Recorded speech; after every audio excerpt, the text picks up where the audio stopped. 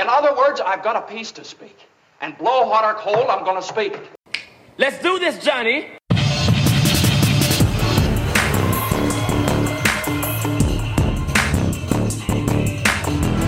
What's up? Yeah, that's right. It's me, y'all. I'm back. Brother Ron, breaking it down. Oh, man. I know it's been over a year since the first podcast, but I got to confess, y'all. I got to confess before you and God. I come with you in a heavy heart. Forgive me, Lord. Forgive me, Father, I've sinned. Yes, that's right. And I'll get into that as we get into the show. Yeah. I'm going to tell you what happened here. What? Calling me. Yo, I know you hear me. Yeah, brother, I hear you. What's up? Yeah, I do hear you. Oh, man, I just having a good time here. I missed you guys, even though it's only been one show. It's been over a year, and oh, Lord, like a year and a half almost. But, like I said, I come with you a heavy heart. I have sinned before you and God, my God, and I'm here to confess. And I know y'all are saying, what is he talking about? Well, listen up. I've been sitting on my gifts. That's right. I haven't been doing what God pretty much told me to do when I first started this podcast. I let things get in the way. I let the enemy come against me and discourage me.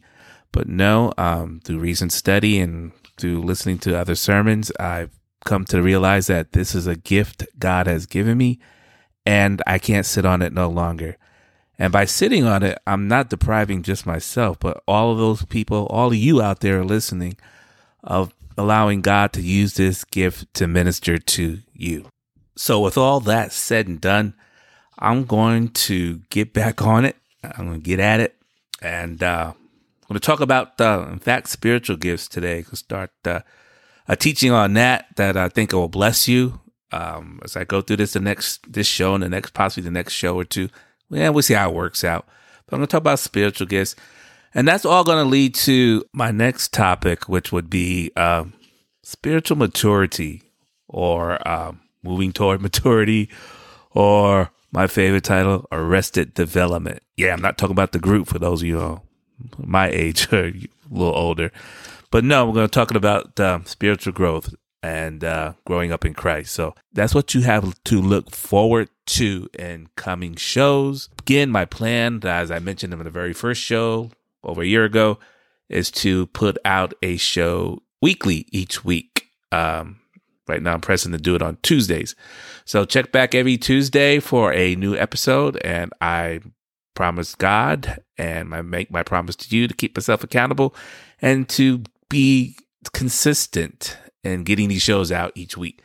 So here we go. I'm going to open up with a little prayer first, and we're going to get into the word. Heavenly Father, speak through me, teach through me, preach through me. In Jesus' name, amen. It's very clear in the scriptures that God has a plan for your life and for my life. And one of the most important things about our relationship to Him, to God, and our relationship to each other as believers is the fact that God has given you and me a spiritual gift or gifts. And He's given us talents and abilities and skills. And He's given them to us for a specific reason. But if you don't know that and you don't care and you just want to get by, you're going to miss out on life's best.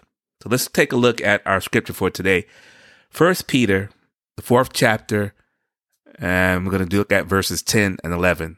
1 Peter, chapter 4, verses 10 and 11. As each one has received a special gift, employ it in serving one another as good stewards of the manifold grace of God. Whoever speaks is to do so as one who is speaking the utterances of God. Whoever serves is to do so as one who is serving by the strength which God supplies, so that in all things God may be glorified through Jesus Christ, to whom belongs the glory and dominion forever and ever. Now let's break this all down. As a born-again believer in Christ, God has given you and me a spiritual gift or gifts. We just saw that in 1 Peter 4, verse 10. And it's incumbent upon us, each and every one of us, to put those gifts to use to the glory of God, right? We don't receive the gifts from God to bring glory to us. No, God grants us those gifts through his Holy Spirit that we may bring glory to him and to his son, Jesus Christ. So therefore, like I mentioned at the beginning of the show, I had to repent because I was sitting on my gift that God has given to me and wasn't using it. I wasn't using it to bless those who needed it. I wasn't using it to bring glory to God. I was just sitting on it, and I got convicted. You see, I'm not typically a talkative person. I'm not a talker. Some people say I'm quiet, reserved, shy, what have you. But for the longest time, I tried to hide behind that excuse and stay quiet. But the gospel, the word of God, demands that I speak, we speak, that we proclaim the gospel of God. And I couldn't hide behind it. I couldn't use my quietness as an excuse anymore. Because God is always speaking. He's a speaking God. God is an engaging God. God is an intentional God. And God is a penetrating God. And if I don't allow him to use the voice, the gift that he has given me when it comes to preaching and teaching his word, to exhortation, then I'm doing a disservice, not only to myself, because I'm losing out on the blessings of God, but I'm doing a disservice to the kingdom of God and his people and those who need to hear that word. And God could find, and he well could have found somebody else to do what I'm doing. And there's others out there doing what I'm doing, and they're doing it the way God has gifted them to do it. Each personality is different. But it would have been lacking especially for my life, if I had not heeded the call of God upon my life and stepped out there. I'm like Adam and Eve got out from behind the fig leaf after they sinned and stepped out in the power of the Holy Spirit and started talking, started teaching. And one of the verses that convicted me, we'll go there. It's Galatians 5 verses 16 and 17. That's Galatians chapter 5 verses 16 and 17. And I will begin at verse 16. But I say, walk by the Spirit, and you will not gratify the desires of the flesh. For the desires of the flesh are against the Spirit, and the desires of the Spirit are against the flesh. For these are opposed to each other, to keep you from doing the things you want to do. So there it is. I had the flesh battling, saying, no, you don't need to do out there. People aren't going to listen to you. You don't speak well. You have nothing to say. Versus the Spirit of God saying, get out there. I will be your voice. I will speak to you. Like Jeremiah the prophet. If you go back and read that, when God called him, he was real reluctant at first. And so was Moses for that matter, because Moses said he couldn't speak. And he resisted so much that God ended up using his brother Aaron to speak for him. So I didn't want to be like that, right? I wanted to be used by God. I wanted to be obedient. I wanted to let my voice be heard. Let God use my voice to speak the oracles of God. And here we are. Here I am speaking right now to you. Now, the bottom line is this. We saw that spiritual gifts are given to us for the common good of the church, for the body of Christ. And they're not for us, but for others, right? And I gave my example of resisting or not using the gift, putting to use the gift that God gave to me. But the gifts are not for our own benefit, but for God to use us to bless others. And as we work together, according to our unique giftedness, the whole church, the whole body's benefit. That's why Peter says to employ our gifts and serving one another. And it's when we actively use our spiritual gifts and helping one another, that's where we gain a sense of purpose and satisfaction, because we're doing what the Lord has created us to do. And we're experiencing success as the Spirit empowers us to use these gifts, right? We bless others with the gifts that God has given us. And in return, look how good God is. Look out now.